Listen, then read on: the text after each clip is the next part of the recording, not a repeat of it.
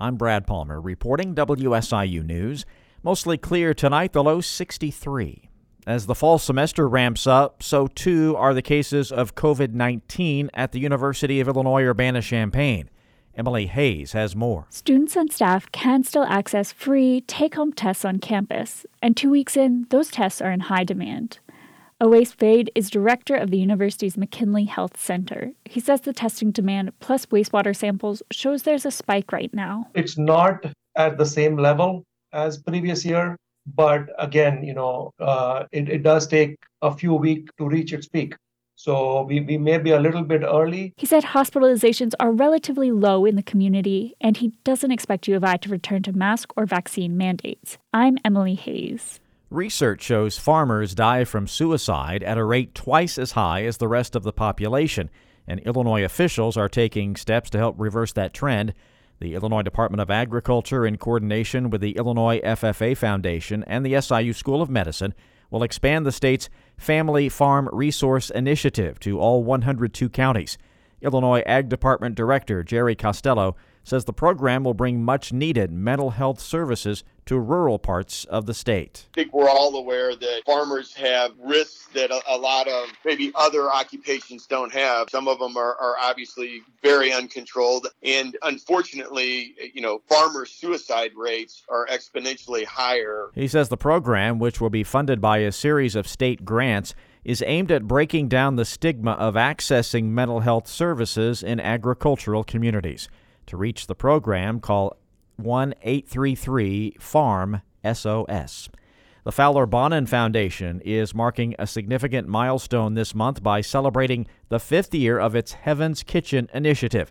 Dedicated to offering a free weekly meal to local residents in need, the program has grown over the years, serving meals every week in both Marion and Harrisburg. To celebrate their anniversary, they're inviting the community to come enjoy a meal and some entertainment. The event will take place at the Presbyterian Church Annex Building at 21 West Locust Street in Harrisburg this coming Tuesday from 4:30 to 6:30 p.m. The Illinois Liquor Control Commission is warning about the dangers of drunk driving a boat. Just like on land, someone operating a boat who has had too much to drink can be cited for driving under the influence. And besides getting a costly ticket, Commission Executive Director Lisa Gardner says the offense can be deadly. Boating and drinking can be just as dangerous as drinking and driving. You can face things like falling overboard. There's a high risk of drowning as well as property damage. A first offense, boating under the influence charge, is a Class A misdemeanor, and that includes penalties up to $2,600 as well as up to 365 days in jail. BUIs were one of the top citations issued on Illinois waterways last year, second only to life jacket law violations.